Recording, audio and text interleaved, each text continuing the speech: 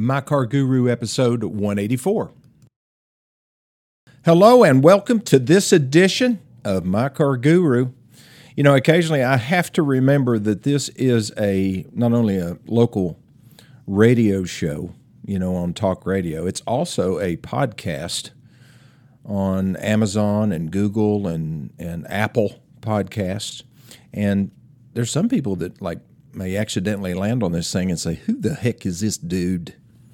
But I am the Car Guru. I'm not self-appointed. I was called that by a customer of mine in the showroom of my new car dealership. Yes, I am a new car dealer with a twist. I do tell it like it is.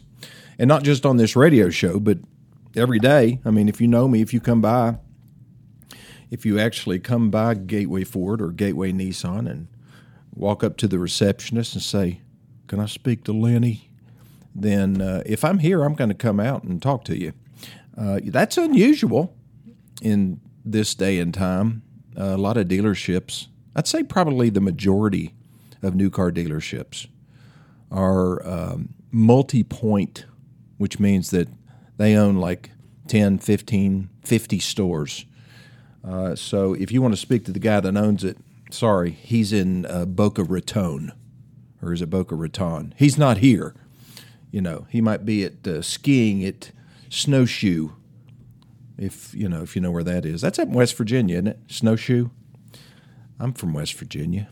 Yes, I was born and raised in Tennessee. Really? Well, no, I was born in West Virginia, raised primarily in Tennessee. Moved here when I was 14. And my dad was a Chevrolet dealer, and then, that just kind of goes on from there. We've been in the car business as a family since 1926, 27. No, I think it was 27. That's when my grandfather started. And then my dad carried on the tradition, and so did I. So I have a purpose, meaning for all of this effort, and that is to educate, to enlighten, to motivate people who are, dealing with their car life. And as I say, that's what I call it. It's your car life. It is a big part of your life. You know that. You may not want to admit it. A lot of people look at their car as just, basic transportation. It's required for me to exist. Other people look at their car with a great deal of passion. They like when they go out in the garage and they look at their car and raise the garage door and they look at it and say, that's mine. I love it. You may not have, that kind of relationship with your car. I don't with, a lot of everyday cars. I don't go out and give my F-150 a big kiss on the hood when I come out, but I do that with my 66 Mustang. Yeah, it gets the best of me. But a lot of people just don't really care that much about cars, but it does play a big role anyway in their lives. And when things are working and, we're able to go where we want to go, when we want to go, everything's good, it's great. And we are happy. We're at peace. When it's not working or when it's time to go out and buy a new one, it can be very, anxiety producing. And so let's figure out ways to avoid that to make it a little bit easier. I'll tell you how to talk to salespeople. I'll tell you how to talk to a service advisor, to a technician, to a dealer when you have a problem. Hopefully I'll help you identify certain things you can do to make your life easier. One of the things I really want to do today is to protect our teenagers, to kind of keep you from making, an emotional decision as far as the type of car that you're going to turn over to your teenage driver. We want to make them happy, right? We want them to have a good life and all that kind of stuff, but we can make some really crazy decisions with what we give our teenagers to drive. I mean, why in the world would you give a new driver a high-performance sports car? I know they've wanted it. They've looked forward to it and everything. Why would you give a new driver a Jeep to drive, especially with a soft top? Yeah, I know. They've always wanted one. They love Jeeps. They love sports cars.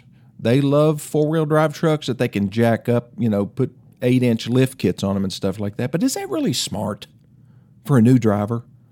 I'll tell you why it's not smart here in just a minute. Before I get to that, I do want to cover one thing. You know, you may be on the market for a new car right now or a used car. You're getting ready to trade.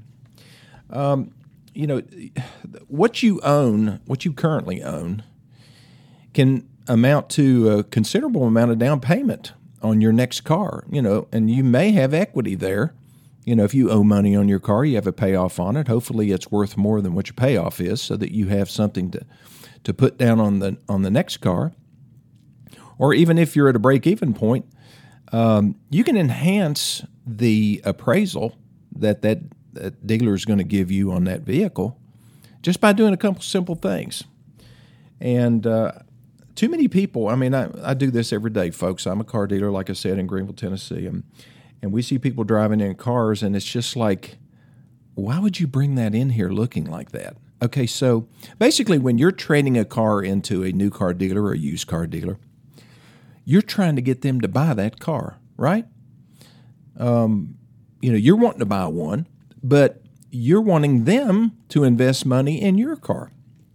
Now, do you think they want to invest money in a dirty, nasty car with tires that are worn out and headlights that don't work and a nasty interior and busted windshield? No, you wouldn't want to buy anything like that. Well, they really don't either. Now, they look at those cars and they evaluate on what it's going to cost to make it ready to sell. If it is sellable, you know, if it's not sellable, they're just going to put the lowest dollar they can in it and wholesale it at the auction. But if it is sellable, they're going to look at all those things that you didn't fix and charge you more than what you could have gotten it done for to fix it and to make it ready to sell. You know, the dealer is probably going to put on, you know, if it's got tires are worn out, they're going to probably spend some good money on some new tires and make them decent tires like Goodyear's or Michelin or something like that. They're not going to put Maypops on there, you know. Whereas if you were to do that, you could go to Walmart and get the cheapest tires they have. As long as it has tread, the dealer's going to look at that and say, well, it doesn't need tires. And, you know, where he is looking at it when he appraises the vehicle and says, well, I'm going to have to spend $1,000 on tires. Well, you can put tires on for $400. That's the way it works, folks. So get your car ready to sell to the dealer when you're trading it. You know, detail it inside and out. Get your insurance company to replace the windshield. I mean, you've got coverage for that. If you've got a star in your windshield, then all that is an inconvenience to the dealer. When he said, oh, gosh, we got to call the windshield guy, and that's probably going to be $500 when you can get it replaced for nothing or for a $100 deductible. You know how the headlights get all milky looking and faded where you can't hardly see out, or the headlights can't shine through it? They are even yellowish looking, and they look like they have scratches. Those can be polished out.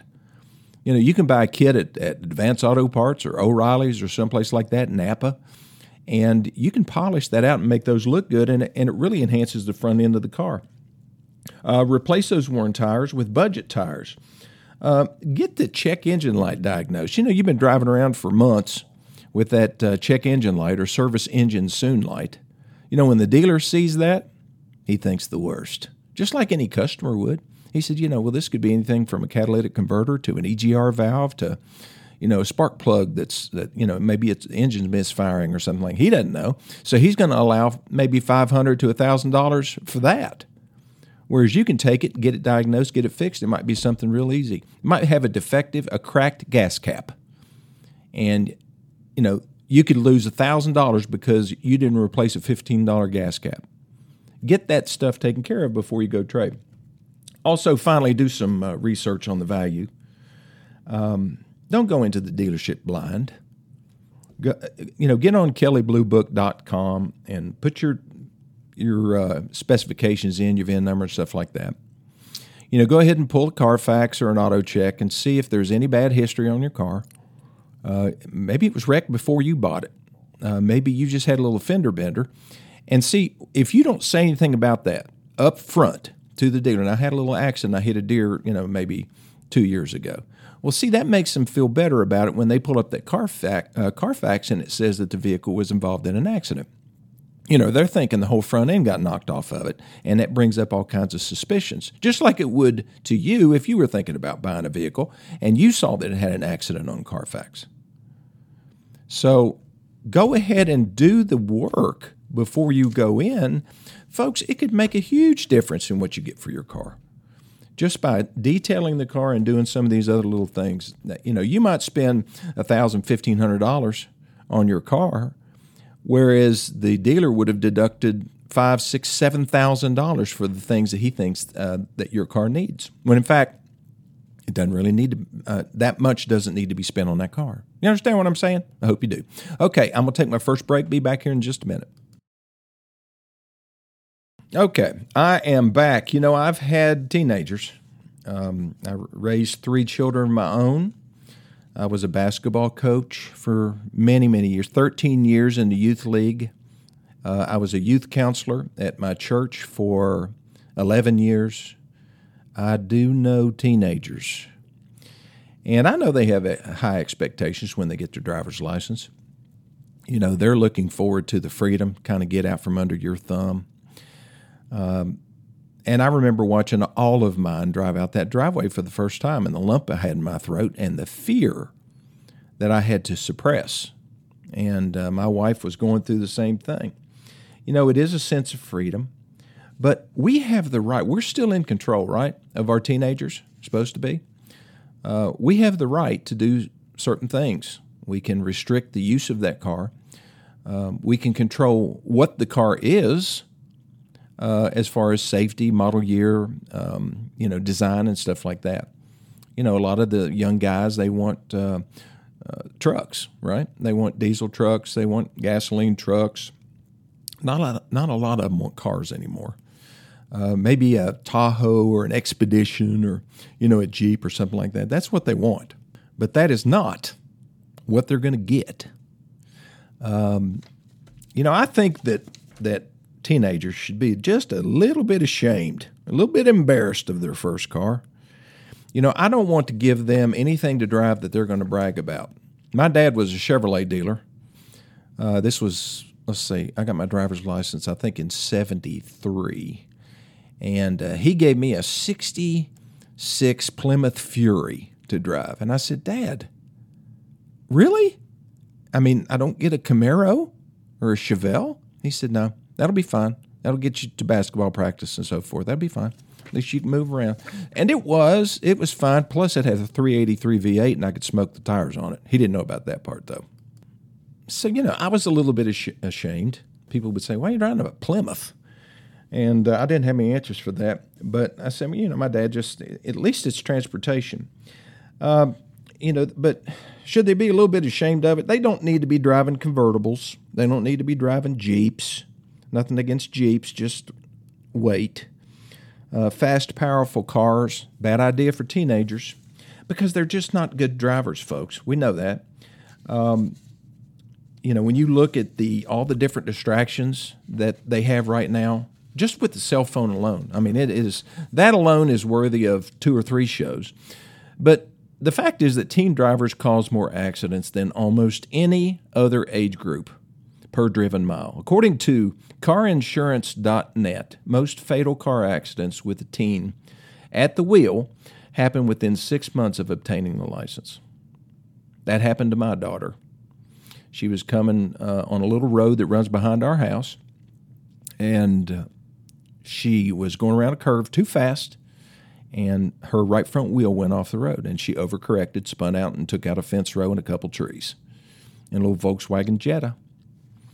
And that's what happens. She wasn't hurt, busted her lip, but that's about it. All the airbags went off. I went back to look at that car. They towed it to the dealership, and I went back and looked at it. As soon as I saw that little drop of blood on the airbag, I lost it. But, but it was a safe car. It was I don't remember what year it was. I guess probably, let's see, maybe an 07 VW Jetta. Maybe older than that. I don't remember. But according to the Insurance Institute for Highway Safety, 16 to 17-year-olds are about 3 times more likely per mile to be in a fatal crash than 20-year-olds. So they advance a lot between the age of 16, 17 to 20. The only driver category that's less safe are drivers over 80. So that gives you an idea. There are some risk factors that are particularly, that's hard for me to say, dangerous for teen drivers. Obviously, speed. Excessive speed is at the root of more than 25% of fatal crashes among teenagers. Another great cause is having other teenagers in the car. The presence of passengers drastically increases crash risk among teen drivers. It actually increases the risk of death by 44% when carrying one passenger younger than 21. It doubles again when carrying two passengers under the age of 21. Night driving is much more dangerous for teens. Distracted driving results in a lot of deaths. Not just texting, though, just adjusting the radio. They're just distracted anyway. If you've been around teenagers, surely you have, then you understand what I'm saying. It's hard to get them to focus. I thought I told you to take the garbage out. I forgot. The attention span just isn't there. Alcohol, of course, no matter what the age, drinking and driving don't mix.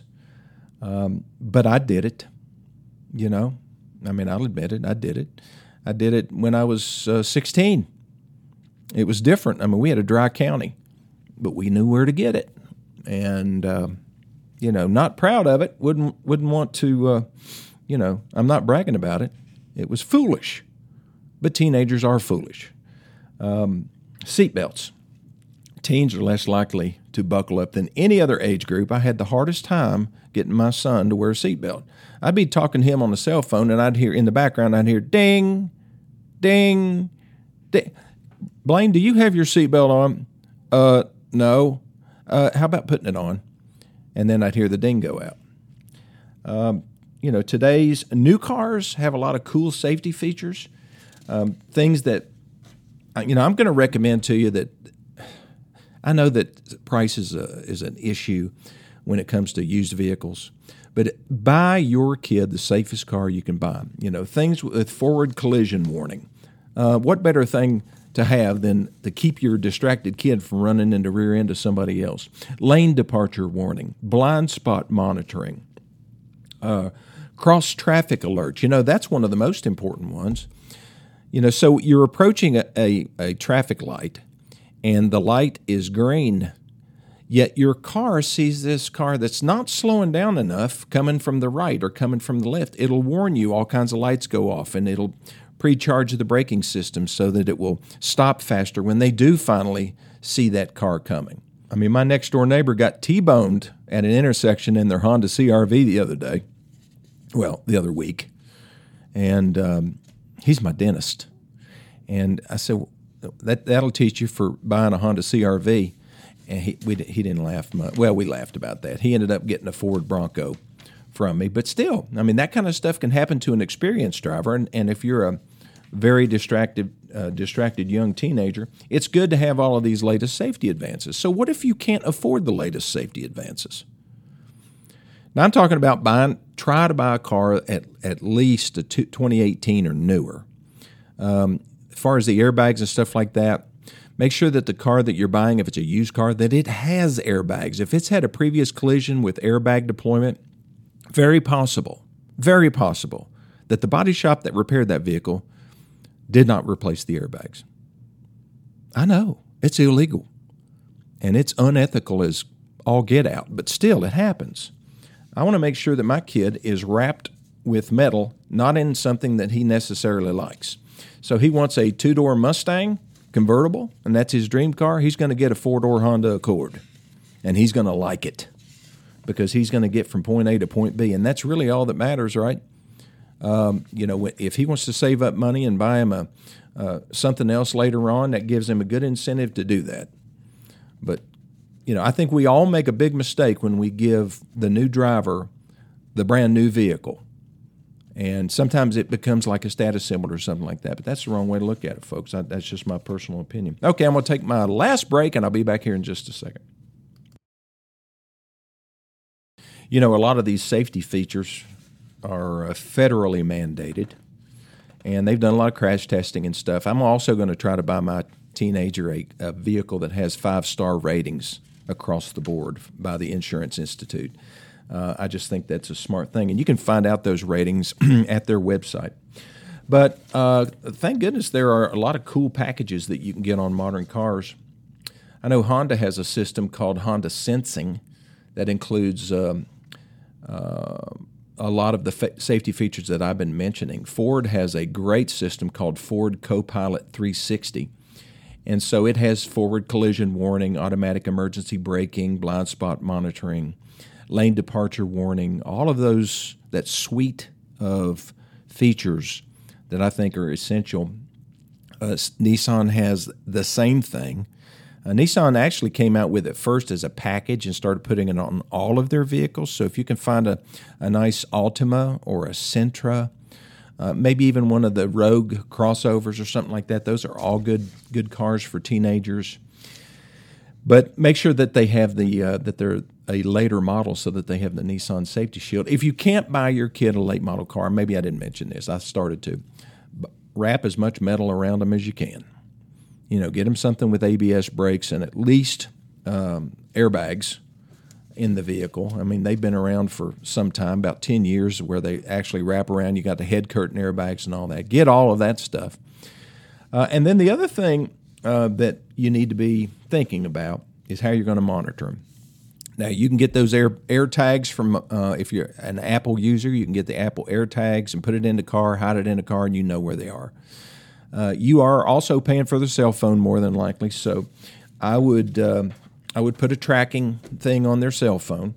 You can also buy these devices that you can plug into the OBD port on the car underneath the dash, and it will monitor the usage of that vehicle. You can monitor and control basically the speed that they go. I know Ford has something called a smart key, so you program that key to make sure that car doesn't go over 60 miles an hour.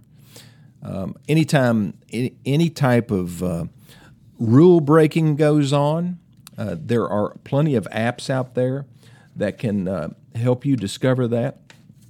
I just think that these are wise things to do. Are your kids going to push back? Of course. I'm a teenager now. I'm 16. I'm 17. I don't care how old you are. I'm paying for the car, right? I pay for your phone, and I'm the one that's in control. Your safety is more important to me than how you look when you drive up to the front of the school, and I just think that's sound advice for any parent. Well, thank you for listening to this edition of My Car Guru. I hope I didn't offend anybody. I'm sure I did if there's any teenagers listening, but I don't care. Feel free to call me if you have any questions, 423-552-2020, or send me an email to Lennie, Lennie, Lawson, Lawson, 2020 @gmail.com, and I'll see you next time.